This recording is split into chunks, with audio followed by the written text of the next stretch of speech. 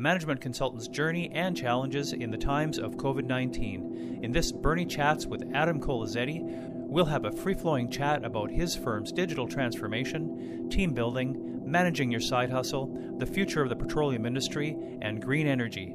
Let's get into it.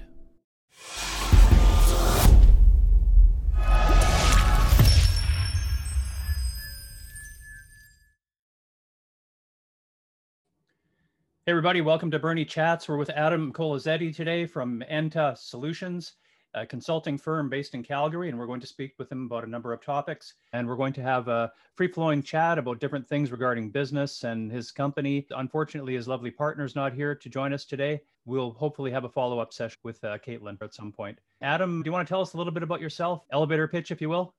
Sure. So my name is Adam Colazetti. I'm from Calgary, Alberta.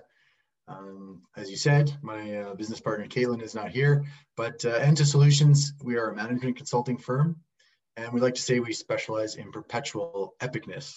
What is that? Perpetual meaning that businesses need to make money to keep going and to keep changing. Epicness meaning whatever you're doing, we want people to think, wow, that was freaking epic, whether that's your customer service or how you're showing yourself on social media, or if it's a new idea that's super cool that's going to disrupt your respective industry. So is epic more or less your mission? Yeah, that's kind of our mantra. How did you and Caitlin get into the consulting business? Oh, well, there's a story. There always is. There is. So we're both engineers. I'm an aerospace engineer, and Caitlin is a materials engineer. So the long and the short of it is, Caitlin's materials engineer. She got involved in quality management, and we both worked for a bunch of large companies. I spent the beginning parts of my career in aerospace and defense, where the process rigor is really intense because, you know, if something breaks on an airplane, it falls out of the sky. The consequences are so high, you know, versus your washer dryer stops working. Right. So the engineering rigor and the process is much different, or at least more intense. So fast forward, I worked in oil and gas and then construction of high rise, and I found a lot of success taking what I knew from defense and aerospace and applying kind of a toned down version to other industries, because they didn't need, you know, the Cadillac, but the Volkswagen would be pretty good. And I just found that I was much better trained, and then I liked it. And I always said, the story is Caitlin and I met working for a large engineering firm, and we were working on a pipeline project. We were designing pipelines, and it was kind of a nightmare project. It was a difficult client with a lot of external pressures, as you can imagine, politics and media scrutiny on pipelines. Sure. And you know, yada, yada, we got the drawings out. It was a big celebration. And then a few days later, you know, the project manager comes right out with having a panic attack because they started construction in the wrong place, which means they cleared a whole bunch of trees in the wrong place. Wow. And, you know, wow, what happened, right? So Caitlin, being the quality manager, was tasked with doing an investigation and discovering the root cause of this. And it ended up being just a paperwork issue. So when we issued our drawings, you know, it was at Rev 2. We didn't change the little box in the corner to a 3 to make it Rev 3. So the contractor received the drawings, looked at the revision numbers. Oh, I have Rev 2, and threw them out. So that's it. It was one number, and that was kind of our epiphany. Where Caitlin and I looked at each other and we're like, you know, a lot of project work like this, the timelines are so intense, the demands are huge.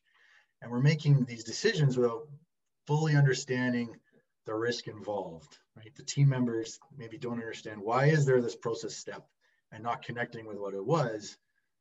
Otherwise, you may have behaved a little differently. So we said, well, you know, there's pages and pages of these process documents that read like legal documents, right? We all know they're there, but no one's ever read them, right?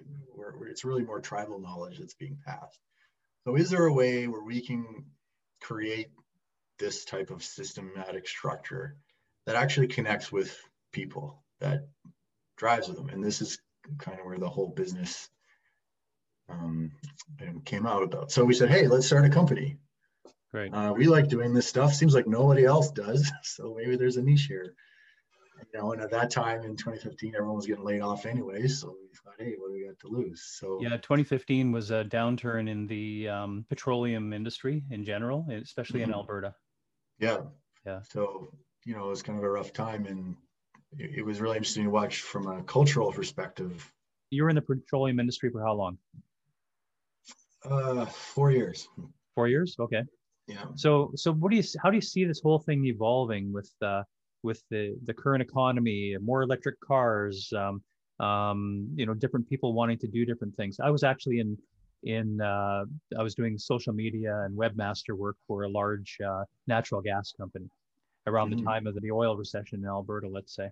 Natural gas was what we call the bridge fuel. The conclusion was that it's not really feasible to just jump from petroleum to green energy. There has to be something to bridge that, and it has to be a progression, right? Mm-hmm. So what do you think of that concept, and how do you see this evolving? What do you think the future of the oil patch is? I worked specifically in the oil patch for 4 years, but I've lived in Calgary my whole life. So, right. Pretty much everybody around me works in the oil patch, and that's how they earn their living. And, it's funny because people that work in the oil patch, I would say, are the biggest, strongest believers in things like clean oil and sustainability and green. Like, they work very hard to make sure that that's done a very certain way. But I think in terms of the history of the oil patch, and I'll make some generalizations here. I know someone might hear this and disagree with a specific example, and I know they're out there, but I think when an industry or a group of people are making a lot of money, being very successful, there's no motivation to innovate, because with innovation comes risk, because you don't know if it'll work, right? And frankly, most innovations fail. You fail a lot more times before you succeed, right? So when you're innovating, yeah, you're trying new stuff. A bunch of them are not going to work, right? Sure. So there's a risk associated with that. So what happened is the industry got used to being successful by executing in a certain manner, and therefore they became very risk averse, because, well, why would I risk? Why would I do that different? And if I'm in a company and it's competitive, we're all climbing the corporate ladder, why would I do something? Why would I risk my position if I'm in a competitive, climb or race to the top? So right, you see this like cycle of like motivation and kind of what had happened here. The second thing is, if everyone's really, things are very great, things that people are happy, I don't need to worry so much about, vulnerability and leadership skills and performance managing and building trust with my team. As long as they're executing, doing stuff, everyone is being successful, no one's upset. It's great. And that went on for a long period of time. But what it did was it built a house of cards.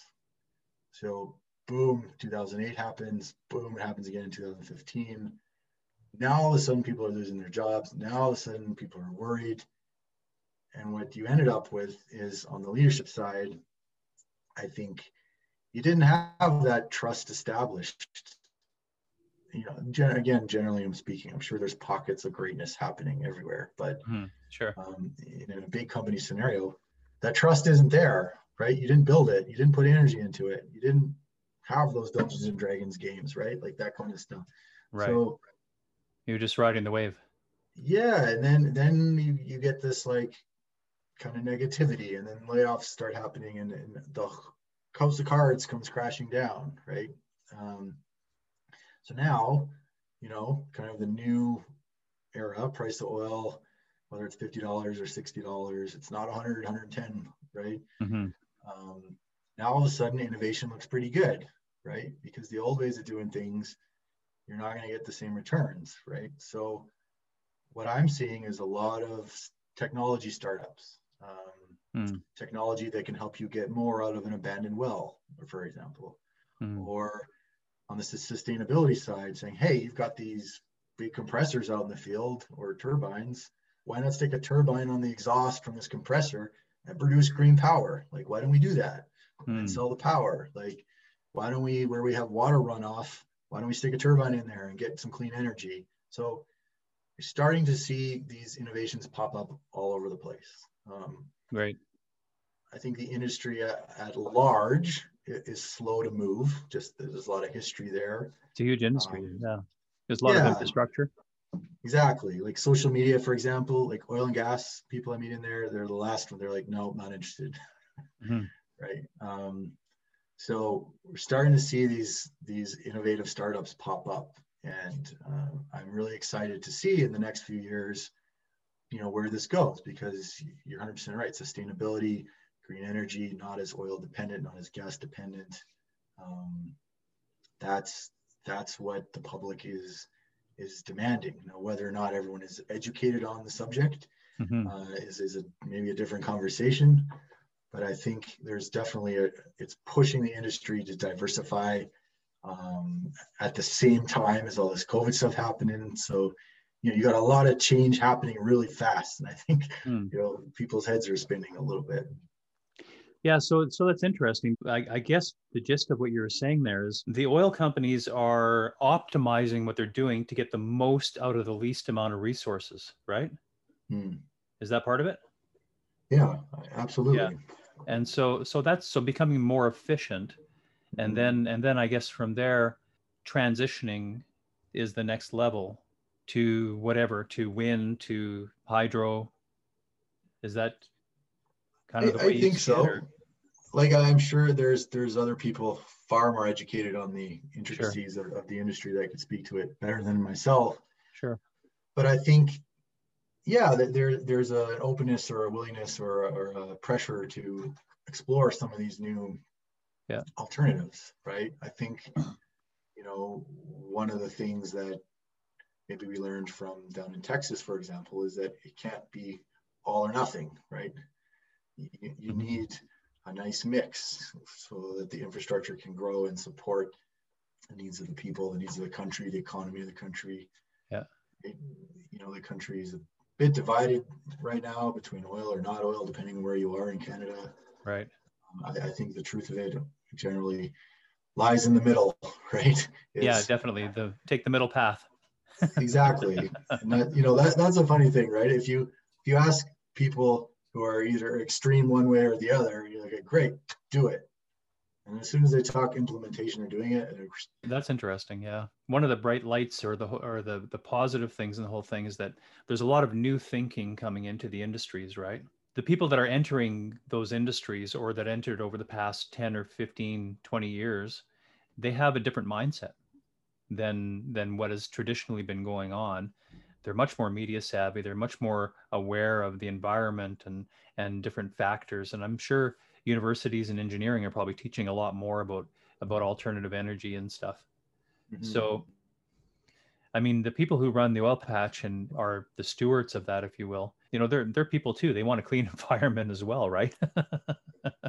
Yeah, absolutely. And I think they want to save the environment, that they want a future for their kids. Like everybody does. Of course we do. It's just a matter of evolving in a way that can economically sustain what we've built, right? It doesn't happen overnight. If you think about it, with all the recessions and layoffs that are happening, you've got a lot of very highly trained, smart people without work right now, right, sitting around just thinking of stuff. Right. So in a way, you're like priming the world for startups, for innovation, for new companies, for this, that, and the other thing. So you've got this primordial soup, I guess, if you will, of idea people with time and energy. I think it'll be really exciting to see kind of what comes of this. Yeah, I think so too. I think we're in for a lot of positive changes when we come out of this dark tunnel. Right. Yeah.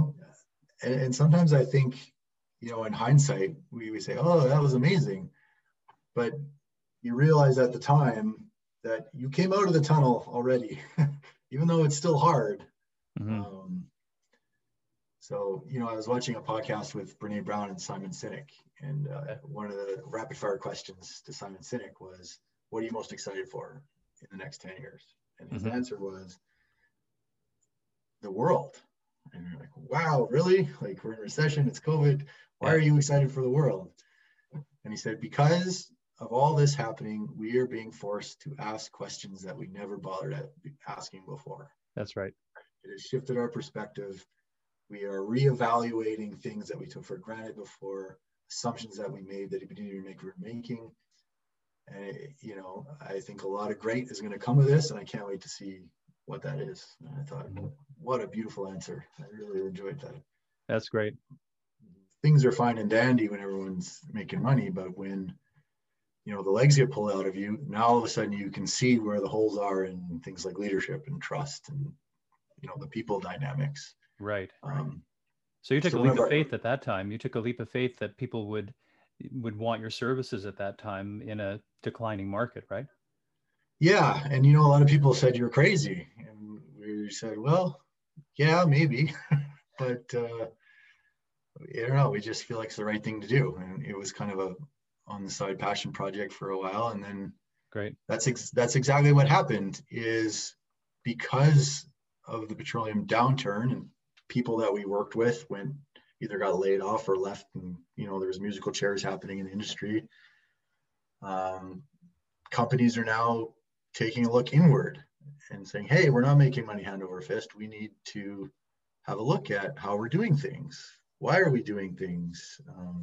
You know, there's a greater demand for social purpose now from consumers, from people, right? People want to know they're buying from, you know, someone that believes in clean oil and environmental and sustainable energy and all these things, right? That you're giving back to the community. So in a way, the recession drove a market for our type of services, which we were lucky enough. So how's the journey been? Has it been, did you say to yourself, okay, we're going to go into business and it's going to be this way? And did it turn out exactly that way? Or were things a little different along the journey? No, it's been an adventure. Usually you know, it is. Yeah, you know, there's two big things that happen that, you know, we came from a world of engineering. So we thought, hey, like, let's try and sell our services to engineers, because engineers, very smart, but very analytical. And although they're very good at what they do, they often suffer on the team building side of things with companies. The culture is often stressed because, you know, sometimes those people skills aren't as strong. They need those extroverts of the group, right? But we quickly found that didn't work very well, because engineers are already convinced they know how to do everything anyways. So hard to tell. They didn't get the soft skilled side.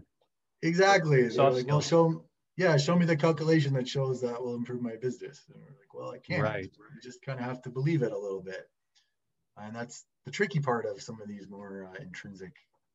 So do you actually do like a corporate culture assessment where you benchmark employee satisfaction and things like that, or? Yeah, we have a couple of things. We have a free kind of business evaluation. It's just a quick and easy 20-question survey that helps you gauge kind of where you are in a variety of areas. Great. And that's, you know, you can pull that off our website for free. But we also do, so our culture program, so this is kind of how it all ties together. So we have a culture program. It's called Bedrock of Success. Bedrock of Success. Yeah.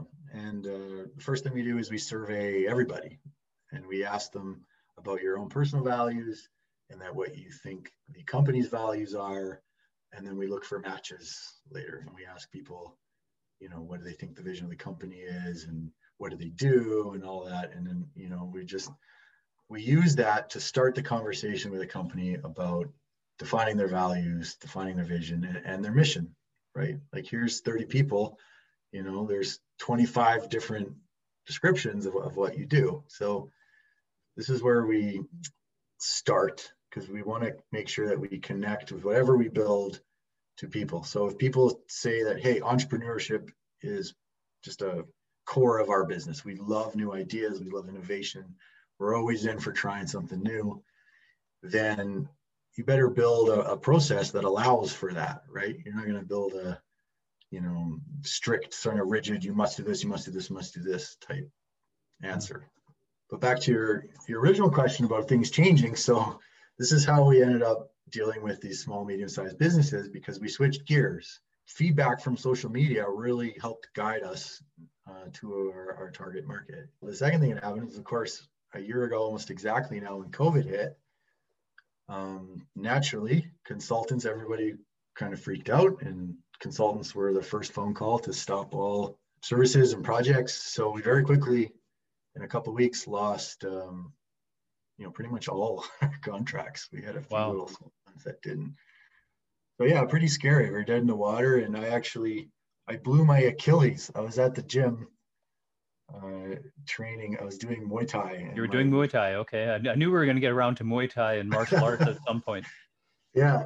So yeah, my Achilles blew, and that was like 5 days before the lockdowns. Wow, that's a really painful and serious thing. Yeah, it was very very loud, very violent. Really? It was loud. Wow. So you must have been right on the ground, I'm sure, with that. Yeah, I was just kind of standing there, and I lifted my knee up, and then there was this explosion. Like It sounded honestly like a floorboard cracking. Yikes. How's it now? You kind of look around, and then my leg just didn't work. It was just so. Wow. I was on crutches. The business was dead, and we're like, well, what to do? So kind of grim, right? And they have to go in there. Do they have to go in there and fish it out and pull it back or something like that? Sometimes it'll snap and it'll like roll up. Yeah. But lucky mine didn't do that. But yeah, they used to do surgery always. It happened to my dad when he was young. He's got a huge scar. But actually, what they do is they put your foot in a cast with your foot pointed, and it just grows back together. No kidding. Wow. Yeah. So yeah, I was in a cast for, I think it was a month or something, and then you get one of those boots, those air boots that you can take on and off to shower. And then it had lifts in it. And every week I would take a lift out and slowly flatten my foot out. Wow. So yeah, I was only about 10 or 11 weeks before I had that off and I could kind of walk again. It's a lot to go through. I did a full year with a full length cast. So I can kind of relate to the anguish to go through. Yeah, no, I got very efficient with my traveling because you're on crutches. I became an expert on crutches. Yeah, I could get around pretty well. And I had my hip replaced in last October. Oh my God. So my good leg was the one with the dead hip, and my bad leg was not so. Yeah, that was a mess. So how much of this is related to Muay Thai, and how far did you go into Muay Thai? Did you reach, I don't know if it's a black belt level in Muay Thai or what it is? Yeah, so I started when I was a kid. I was 12 years old when I started. So why Muay Thai? It's not that common for kids. No, at the time, let's see, a lady that worked with my dad, her brother was a world champion, and he taught at one of the gyms in town. So nice. He's like, hey, let's try it. And at that time, I was played a lot of hockey and soccer.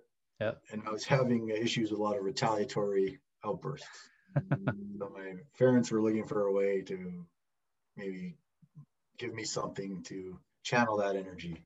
Yeah. And so, yeah, Muay Thai presented itself, and I went on the first day, and, we did some jumping jacks and did some punches. And then he showed me this really cool move where you pull someone's hands down and throw a knee, and that's it. I was hooked. I never stopped going. Oh, that's cool. Okay. Yeah, this is amazing. This is awesome. Good. So yeah, flash forward. Now I have a 3rd degree black belt in Muay Thai, and I teach it. Well, I was teaching before the lockdown anyways. Right. And yeah, it's a huge part of my life. That's great. Probably always will be. But to your question, yes, throwing thousands and thousands of kicks probably did not, help out with my hip. Sure. Which the story with that is, turns out they went in and fixed it, and it said, hey, you have hip dysplasia that was never diagnosed from when you were essentially born. So that's why the degeneration was accelerated. So are there things from that practice, from Muay Thai and being that intensely involved in martial arts, that you bring to business? Are there correlations there, or lessons learned, or? Yeah, I mean, absolutely. Martial arts, is very much about discipline and control and keeping calm under pressure, right? Mm-hmm. And then the other side of it is just, grittiness. To teach you how to be calm, one of the things they'll do is they'll try and exhaust you first. They'll make you run and do push-ups and So it's push you to a state of exhaustion so that you're not, so tense, and so like gets you out of your own head because you have no energy left to try and give to that. So that grittiness. So when, of course, we lost all our contracts, for example, that's kind of when to dig in. For us, it was digging into social media and digital marketing. So we said, okay, well, we're engineers. Let's learn this. We'll turn it into a science if we have to. But we took some courses. We watched like a zillion YouTube videos. Yeah. We watched a lot of Russell Brunson. If you've heard of ClickFunnels. He became our hero essentially. And then lo and behold, after implementing this for about 3 minutes, we started recording, our kind of homemade version of a podcast, right? We talked about stuff. We started putting videos out. And then lo and behold, after about 3 months, we started to gain a little bit of traction. We started to, target very specifically the people we wanted to connect with on LinkedIn. Mm-hmm. We started to produce messaging that was interesting. We learned what people liked and what they didn't like. And then, lo and behold, we got a contract, then we got another one, then we got another one, another one. And that's great. And it worked. It really worked for us. And would you say it's mostly on LinkedIn or on other channels too? Because a lot of people think of social media, it's changing now, but they never used to think of it as a B2B channel. They used to think of it as more B2C, right?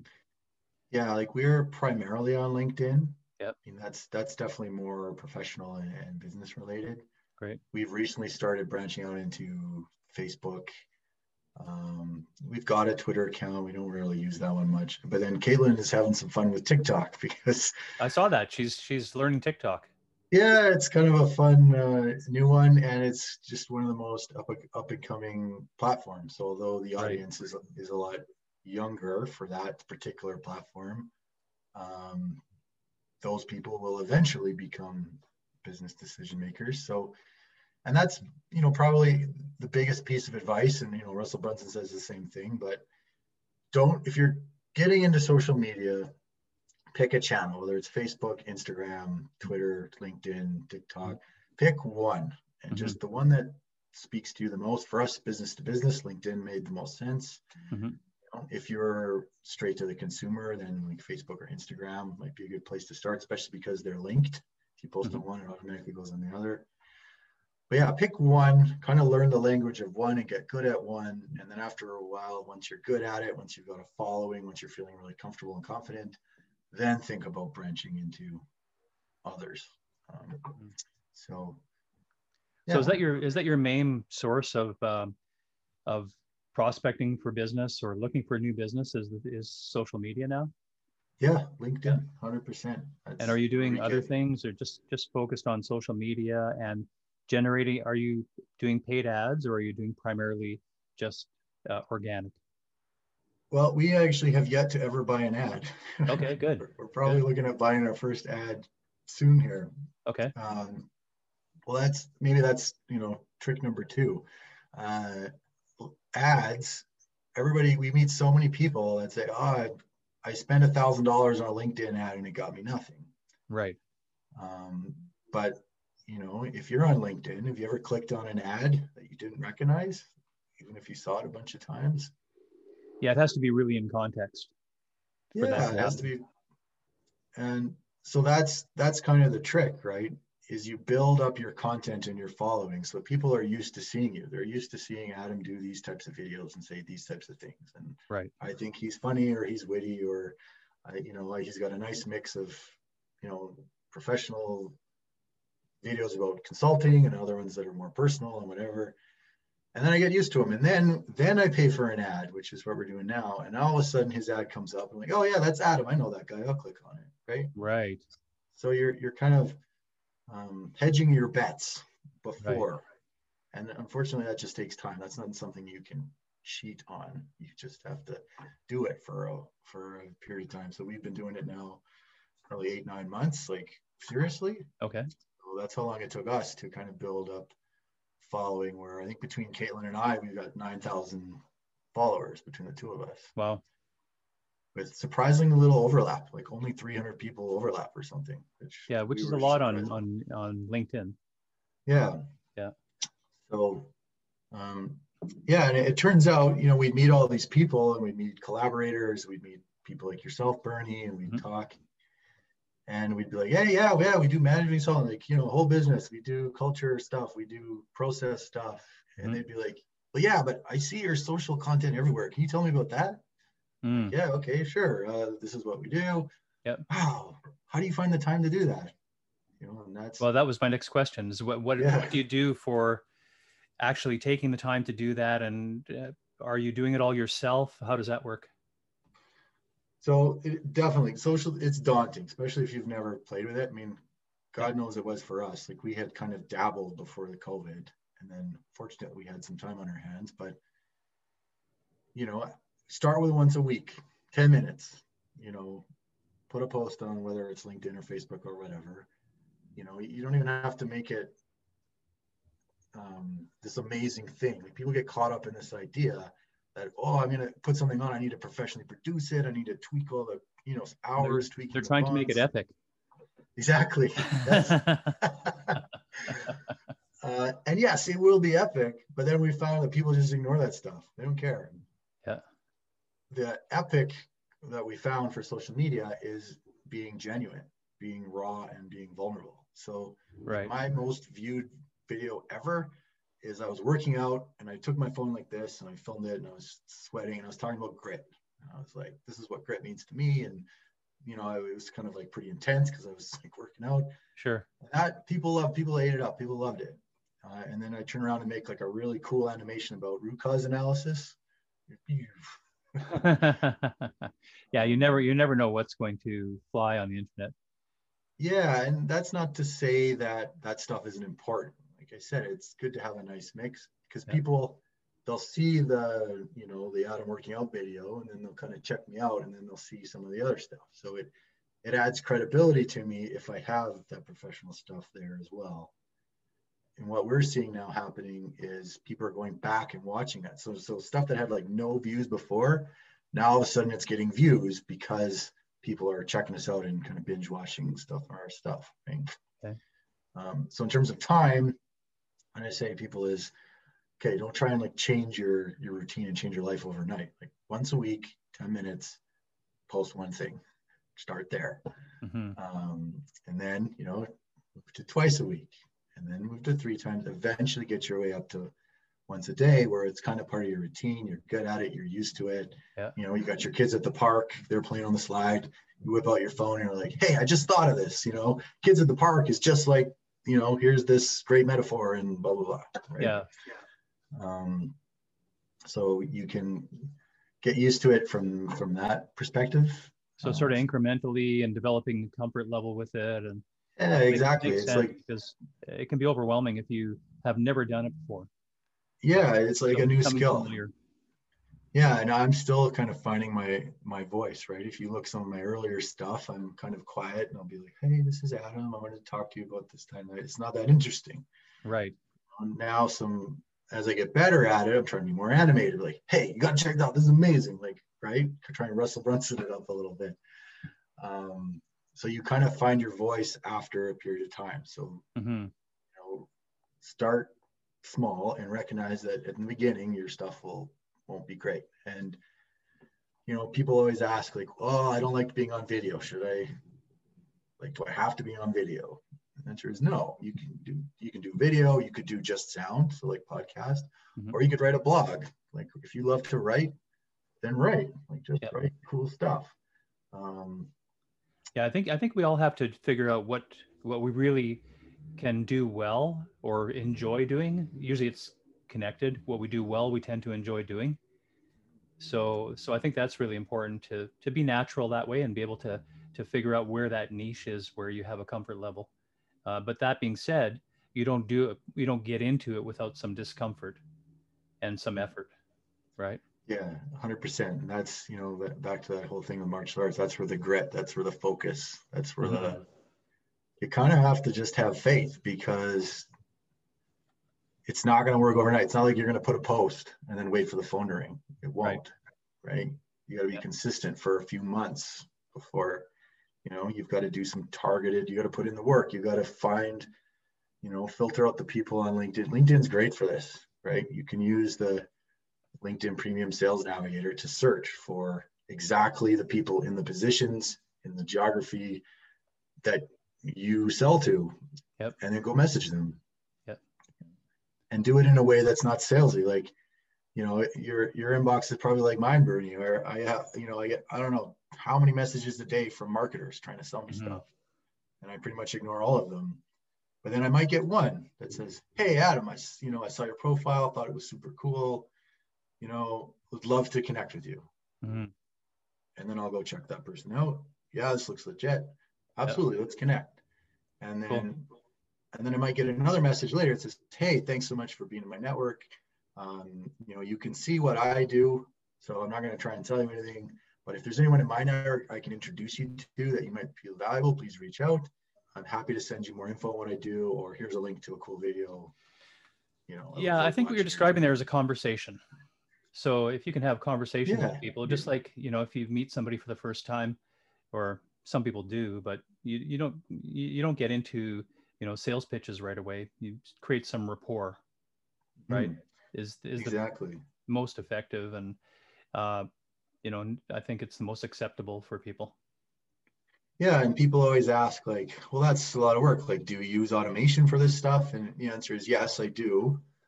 But I do it in that way. The goal is to start a conversation, not to sell to somebody. And that's very important, because and to understand them, because you don't want everybody for a customer anyway, right?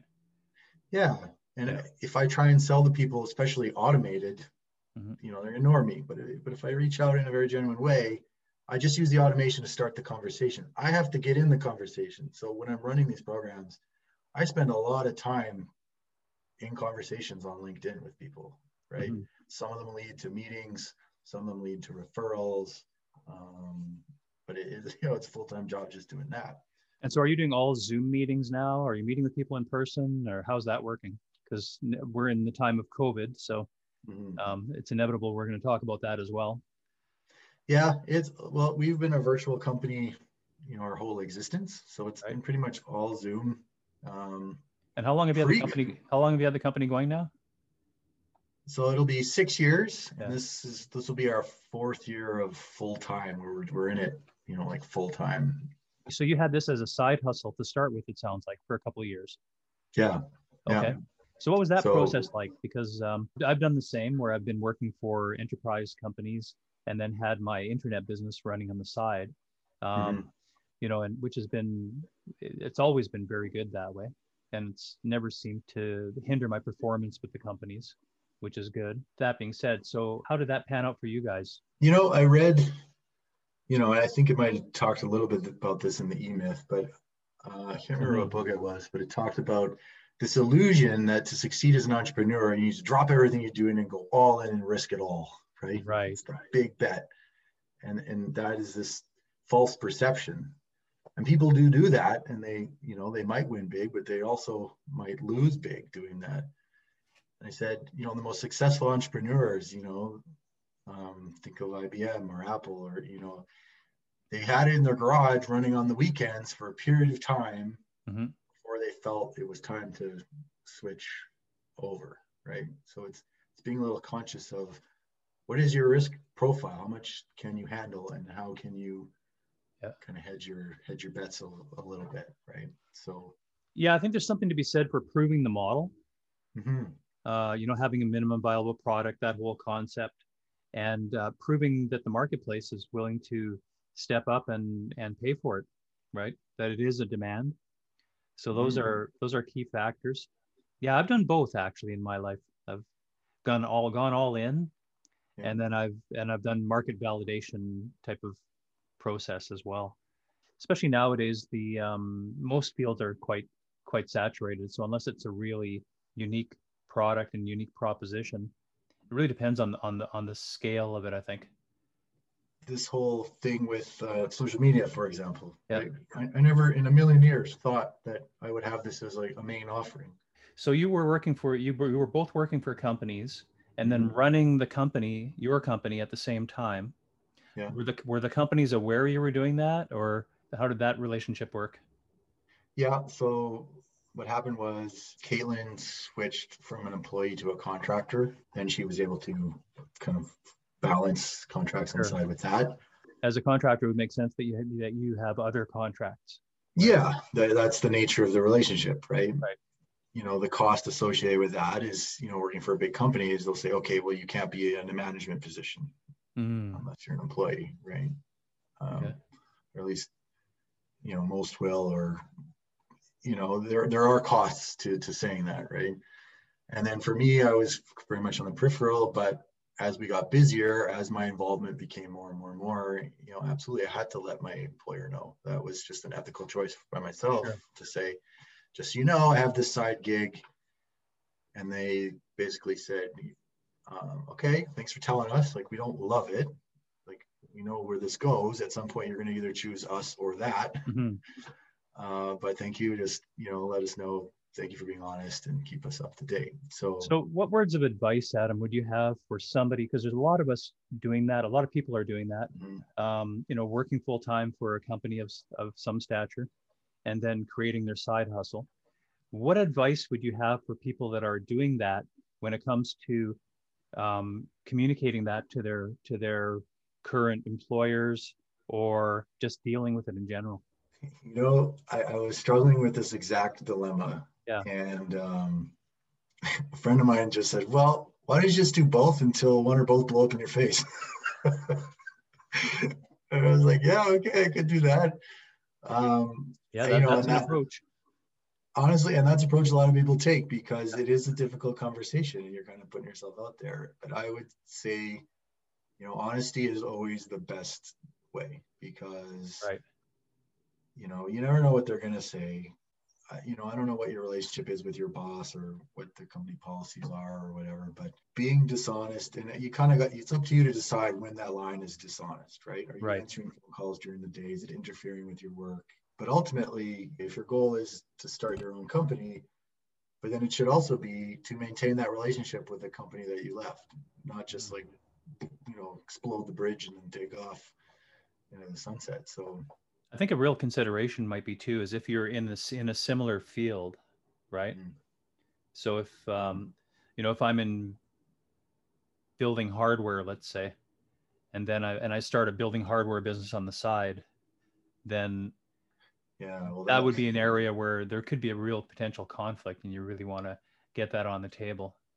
Like that, a conflict of interest like that, you could be looking at litigation if you did something of that nature, right? You could, yeah.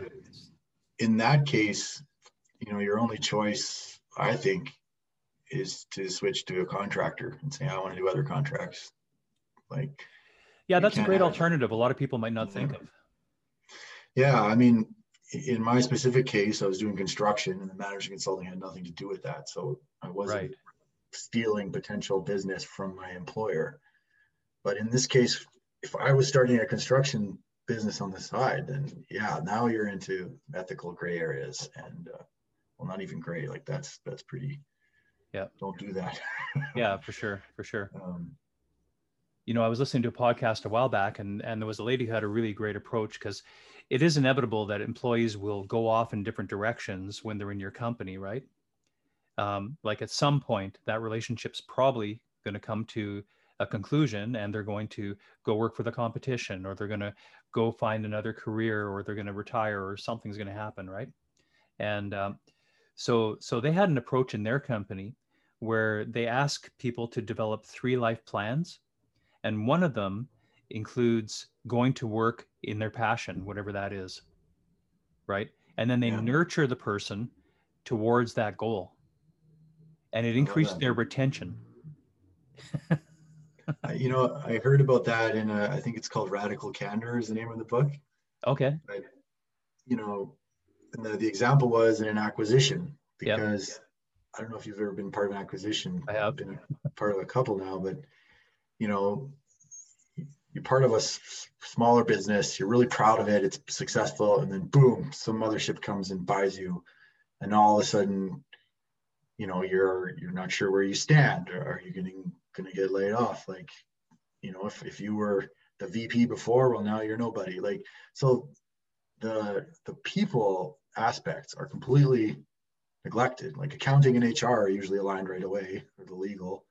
And then, you end up with a lot of frustrated people that aren't bought into the vision of the mothership. So enter exactly what you're talking about. In this story that I heard, they said, okay, let's have some conversations.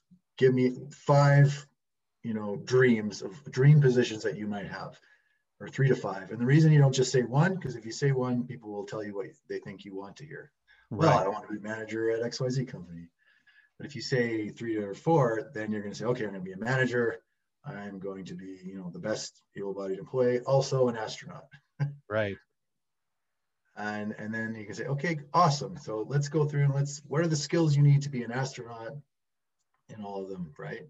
Well, I need to be technically sound. I need to be a good speaker. I need to know photography. I should learn art, whatever, right? Yeah. And then we can say, okay, how can, Enta Solutions support you in this journey to becoming an astronaut? Because for us, it would be amazing if we could help you become an astronaut. And if along the way, those skills help us, then even better, right? And if you don't do that, then how often is the employee sitting at their desk going, oh, I could be an astronaut right now? Right. They're watching Star Trek, Yeah, whatever. They're not focused on task. They're thinking about the other possibilities that they're giving up to be in your employ. Mm-hmm. Right. There's a book I read recently called Drive by Daniel Pink, and it talks a lot about extrinsic and intrinsic motivation. So for years, or for more than years, for as long as you remember, the carrot and stick extrinsic motivated model, right? Here's your salary, that's the carrot. And if you don't do your job, you're out of here. That's the stick, right? And we've been motivating people in that way. But, there's been a lot of psychological and social studies that have proven that if you try and motivate people extrinsically for anything creative, like if there's any sort of creative piece to it, then your performance actually goes down. The only time an extrinsic motivator helps is if the job is like very repeatable and very monotone. So if it's just like data entry or assembly line or something like that, then adding, an incentive will actually increase production. But anything creative ones, so any professional position, anything where you have to make decisions about how to approach things or whatever, got to switch to this idea of intrinsic motivation. And this is where the culture comes in. This is where your story about, let us help you become an astronaut, because we want you to show up here. People will show up and give you 80% of their time because you pay them. What we want is the 110, and that's volunteered, right? For sure. Yeah, I think that's an amazing strategy, and I think it could be very powerful. But you raise a good point about one of the aspects I never thought about, that is the fact that if there is a change in the company, the structure of the company, or there's an acquisition or something, then the person is already on a path. They already got a vision of what they're going to do. In my case with one company, they brought in consultants to work with me over, I think it was about 8 months, to put me on track. This is going back about 15 years. But I had a buyout and then the whole package, right? So I don't know if this would lead to reducing that requirement or that expenditure. I think it would certainly help. I mean, the people feel lost when that happens, right? Sure. I loved working here. In 10 years, I was going to be, VP. I wanted to sit at the high table or whatever your goal was, right? And now all of a sudden, you're not sure where you stand. You're not sure who the people are. Who's these new people in suits coming to the office? What does this mean to me, right? Like, what's my plan B? Exactly. Change is hard and people can get frustrated. And, the other thing is misery loves company. So you be careful, because if one person decides they're miserable, everyone around them will start to adopt those same frustrations. So yeah, in a company that could be a cancer. And yeah, you got to cut it out. I've, and that's where, this idea about listening to people and talking to them, and, the whole idea of doing a performance review, siloed, semi-annually or annually or whatever, to me was always so absurd. Like, one of the big companies I worked with, I'd been there 6 months, and I passed my supervisor in the hallway, and I went to say hello, and I couldn't remember his name. Wow. Because I hadn't spoken to him. I was just working on my projects. He had his projects, and there was no interaction. And yet, semi-annual review time. Let's sit down and talk about our feelings and our goals. Like, Yeah. Yeah. It's not hard to how have a genuine relationships- conversation like that too, right? Yeah. Yeah. So, So what are you finding now as far as dealing with smaller companies like 25 Mhm. people, you were saying? yeah. So what are you finding? How are you finding those companies are dealing with the work at home concept and with dealing with COVID and the whole change that's going on? It's a mixed bag. Like, some of them that are consultants that are used to charging on an hourly basis, struggling a little bit with, well, how do I know my employees are working if they're at home? I want them here so I can make sure they're working, right? Mm. Flex days, right? Well, if you're in the office working, you'll get a flex day a month, but if you're at home, I don't know if you're going to the doctor or whatever, so you don't get a flex day. Stuff like that. It's definitely a transition. Like, my point of view, and I collaborate with other HR experts that are much more knowledgeable about this than I am, but is that there shouldn't be a difference. Your culture is your culture. If you have someone that you think needs motivating on your team, then you have the wrong person. Your people are there and they're going to work, and you kind of have to trust them. There's no way around it. It's not going away. Is it going to be a black and white? We're all in the office or we're all at home? Probably not. Probably some hybrid version. But this is definitely something that good people will consider.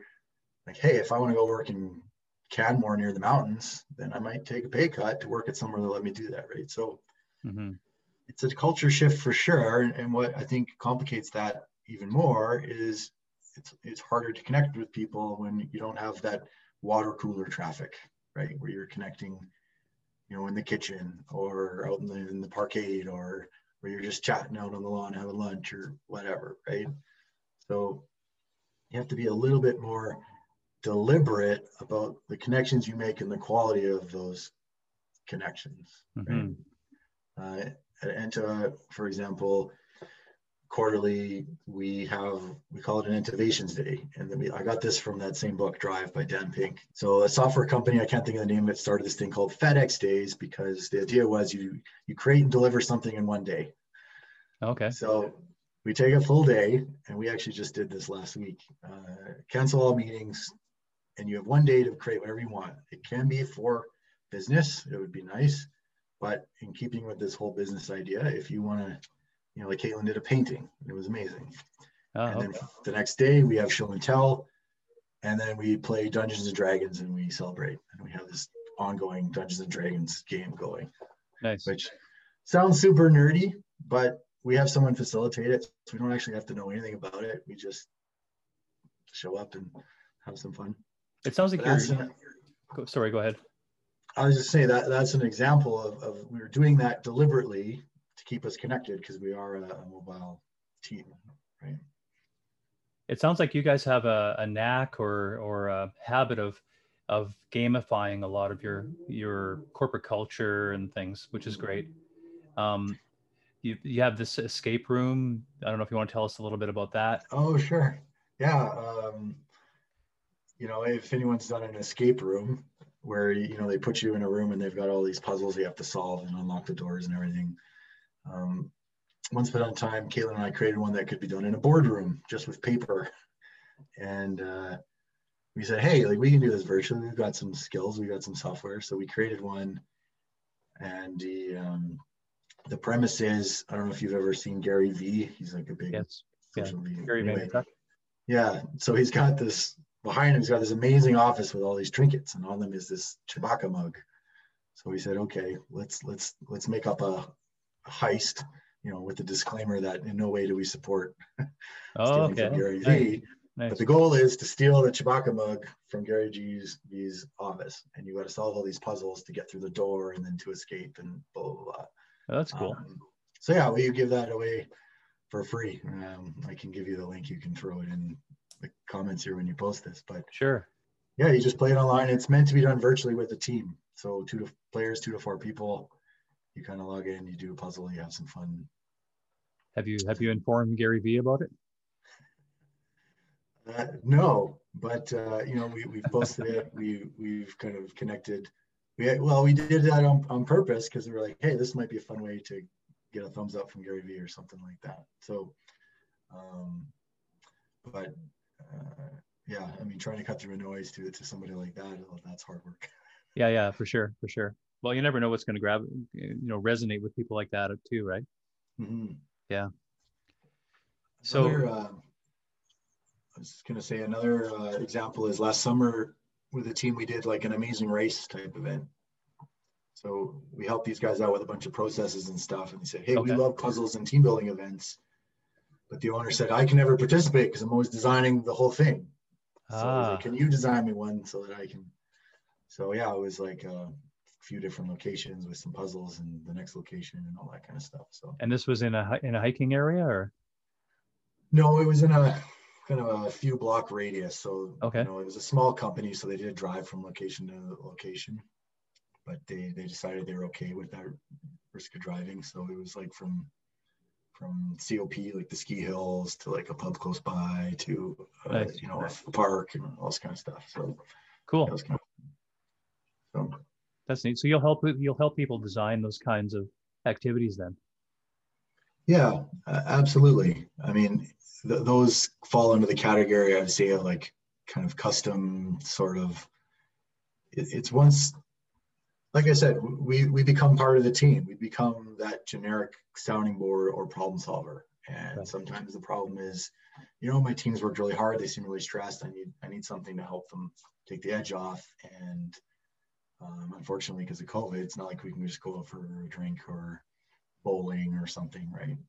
Yeah, especially now. It's very tricky right now. There's a lot of, we're all under so many restrictions, and you can only socialize so much, and then people have an apprehension of socializing too. So if somebody like you guys can help put that together, some kind of a solution, if you will, for that. Yeah, and that sometimes the nice thing about having a third party or an outsider involved is, people get tired of, the leadership or the owner giving speeches or saying we should do this or more of this or whatever. But sometimes if you bring in an outsider, it creates a safe environment where people can just do it without worrying about maybe internal politics or things like that. So we've found that's one of the values that we bring to the table. Great. I guess it must be like, I think it's hard for entrepreneurs to figure out when they need help and when they should call somebody in, because I think in general, one of the key, not key, but one of the characteristics of an entrepreneur is somebody who gets things done on his own, right? Yeah, absolutely. And there's a lot of pride to that, and that is both what we found is an entrepreneur's greatest strength and then sometimes their greatest weakness, because when it's just them, they can, they got that nose for opportunity or that nose for the sale, or they're good at whatever they do. And then they got a team behind them that's trying to follow their lead. And then what can happen is now all of a sudden you're changing directions and you're, oh, shiny thing. And the team is pulling their hair out. So sometimes it's your team that's the litmus test for, okay, I need help, like focusing on one thing and like calming the whirlwind a little bit, right?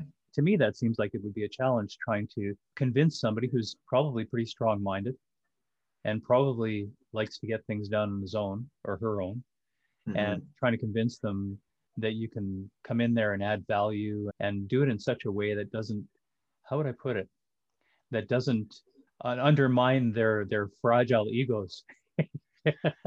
100%. And this is where that whole relationships and conversation comes in, right? Like we'll have conversations with people. Like we had a client that we did a bunch of work for, but we went for lunch with that guy for a year before he finally agreed to hire us, right? Wow. Yeah, I mean, and then if you're just messaging people online, that's where the trust comes in, right? And usually it's like a small piece of work, right? Okay, produce this document or Can you review this? A good one is a business evaluation. This seems to be a common ground that we find sometimes where the owner's like, I know I need help. I don't know what I need. I just met you. You seem cool, but I don't know if I'm going to give you keys to the castle right away. And we say, hey, you know, we do a business evaluation where we come in, we interview all your people. It's not an audit. We ask you what's great, what's not great, what's working, what's informal, what's formal. And at the end of it, we give you some quick wins and some recommendations. And that's usually a nice place to start. And then they're like, yeah, okay, yeah, sure. I'll agree. That's a, kind of a lower ticket item. And so then we spend a couple days, anywhere from like 1 to 3 days in the business, depending on how many people and how deep they want us to go, where we just listen. Mm-hmm. And again, that's that outsider coming in and saying, hey, like, what do you love about your job? Or, another great question is this, psychologists use this one where imagine you're going to sleep, and then while you're sleeping, somebody comes and waves a magic wand and fixes, a problem or Mm-hmm. your problems. So when you wake up, what does the new day at work look like with all that fixed? Nice. And, kind of gives people pause on the, the psychology about it is it's to help people realize that they are in control of their own destiny. So do you see a consistent theme in the answer to that question? Yeah, and that's really interesting because we meet all sorts of personalities and with strengths. For example, we have one client where he's very, very focused, very calm, very deliberate. And we have another client that is a little more extroverted and is like, talks a lot and whatever. And the solution for both of them is exactly the same. Okay, you should do a culture workshop, because not only does that help you define your values and your vision and your mission and kind of your purpose, but it gets the whole team excited about, hey, we're doing something, what's going on? It kind of engages everybody. And this is the kind of launch board into the next step, where we do what's called accountability mapping, where we say, this is the E-Myth thing, right? This is the hats. What are all the hats? And we map them all out. We say, okay, here's all the hats, right? You are the owner, you've got 20, but now we can look at it and decide when to take off a hat and give it to somebody else. And when we do, then we can maybe create a process around it so that it's done in a way that you like it to be done. And then from there, we've got a 3-day strategy workshop where we we try and predict the future. We talk about the things that affect your business, and then we try and zoom in on, the one things you should focus on, right? You can't focus. It's not a shotgun approach. It's narrow it down to like your one true north. So yeah, that 3-hit combo seems to be, what everybody needs. We recommend it almost every time to everybody. So getting everybody on the same page. So doing the culture assessment. Mm-hmm. And then what's the second one? That accountability mapping, kind of mapping out all the hats. Right. And then the third? Strategy workshop. Strategy workshop. Okay. Yeah. So back to the question, when you ask people in the organization, if you wave the magic wand, what would change? What is the most common answer? That's an interesting question. Let's see. Usually it involves making your life easier. So if I'm talking to, the accountant, it's like, well, I wish everyone would do their timesheets on time and correctly, because I spend so much time doing this, right? If I'm talking to the engineer, it's like, oh, I just wish that, we had a library of pre-built CAD assemblies so we could just drop it in. It would be so perfect. We could just move things on faster.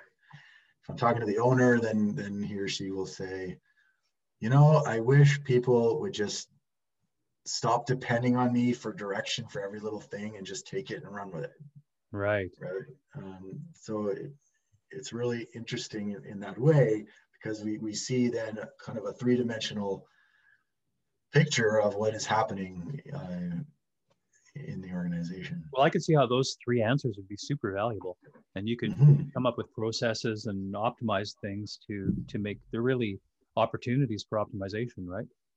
Yeah, and to be honest, what I'm looking for there and with that question is not only to understand the business, but I'm looking for champions, because Hmm. if I help create something, I don't work for your company. It's not going to help me if I know how it works. What I better is I want the owner to connect me with somebody who's interested and willing to take this thing and kind of be the owner or engage with it. Right.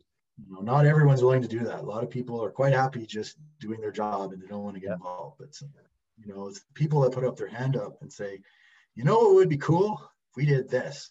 Those are the people I'm looking for. So out of that interview, now I've got a bunch of ideas. Now I have a list of names where I can go to the person who hired me and say, I think that you could do this. And I think you could put Sharon in charge of it. I think it would be amazing. So she can champion the process. Mm-hmm. There probably is a need for the owner or the general manager, if you will, the CEO, to buy into the process too. How do you get that to happen? It depends on the company. Like, absolutely, there's an approval required, right? Because they could be the biggest roadblock to that person's success. Big time. And that happens. I'm we'll sure. have all this momentum at the start, and then it will just like fizzle as something else came up, and then all this work kind of, because there's a momentum to this stuff, right? Sure. But yeah, that's where we have to kind of define it as a process. Okay, we're going to meet once a week, and these are things we're going to talk about. We try and make them short, try and make them very, deliberate. We try and project manage it as best we can, right? I would imagine too, if you do things in a short term or in smaller chunks, if you will, and you can show the successes behind them, then that creates its own momentum, right? Yeah, I created a roadmap, right? All right, we're going to start here, right? We treat it as a project. We'll create a little schedule. We'll try and stick to it. And owners love schedules, right? This is where we're going to get to where, what I paid for. Milestones. That type of thing. Yeah. Yeah, exactly. What if somebody owns a company and they have that kind of situation where they think they need some help? What steps would you give them to identifying, just what kind of help they need and to know when to reach out to the right experts? Does that make sense? Yeah, totally. The thing I would say is ask your team, right? Don't try and make this decision by yourself as the owner, because automatically you're just kind of doing what you've always been doing, and it's on the weekend on a pad of paper when you should be spending time with your family. You're trying to solve this problem, right?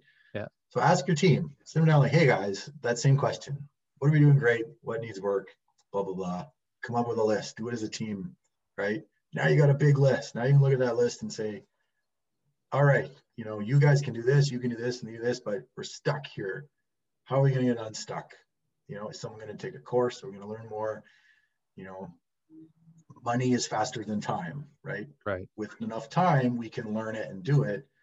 But if we bring in a consultant, we can get that value on, we can get it unstuck, we can go forward, right? So that would be my advice, because honestly, that's what we do when we come in, is we ask your team. So, if you did it, right, you're ahead of the game. You can lay the groundwork and you know exactly what to talk to the consultant about. Exactly. Yeah. I think sometimes the biggest challenge is could even verify, your assumptions at that point. Yeah, that could be really interesting, right? Like, okay, I've got a list, but I want you to come up with your list and we're going to compare. Right. Is there anything else that you think you'd like to talk about, or that I should have asked? No, I just, say to people out there, if you're starting a business or you have a business or you're thinking about digital marketing, for example, social media, please reach out. We give away like our top tricks for free. Okay. We have a course that we teach on that. So, happy to help. We're always up for a conversation if you just want to brainstorm, that kind of thing. Cool. And, we've got 1,000,001 ideas and examples of team building stuff if you want to check us out. So thank you. So the team building thing is really the core of your business, right? The team building, culture, that sort of stuff. That plus the process optimization. So there's like the softer side with the harder side, I guess, right? Got it. And so the branching off into the social media, do you see that being a bigger part of your business as you go forward, or is it just is it how would I put it, something that interacts well with your core business as it is? I'd say yes to both, and the reason is, I think historically social media has fallen under marketing and sales, for example, right? Okay. So your marketing team has a social media person that puts a post out once a week. Right. But, through our work with like team building, through process optimization, strategy, all this kind of stuff, we're talking to people, we're hearing stories. Like the most interesting social content comes from the field guy who solved the problem doing this. And that's why it was great, right? Right. The, the administrator who noticed a safety concern and fixed it. The accountant that came up with a really cool way of tracking funds or whatever. These are the stories that are happening in your business all the time. And that's so the practical day in the life stuff. Exactly. That shows what people are doing, what they're dealing with, and something that the audience might actually be dealing with themselves. Exactly. So, in that way, everyone in your company is an ambassador for your company, and you want to share those stories on social media, because those human stories, those examples, because I might have the same problem. I want to hear that you solved it. I want to hear a positive story that you did it, and maybe I can do it too, right? So I think that's why it integrates nicely with what we're doing, because for us, it's not just the marketing team. Let's share those stories. Yeah, that's really interesting, because I do think there's a really good collaboration to be had there between the marketing and the day in the life kind of content. That can be really engaging. Yeah, we actually, we work with a software called Be Ambassador. We're the Canadian representative for it, and it does exactly that. It allows it gamifies social media so that your people can interact, but that's getting into the weeds a little bit. But and what is it called? Be Ambassador.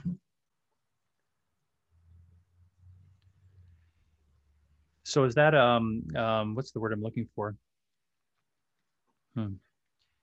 It's a software for employees to somehow share the message with their audience. Yeah.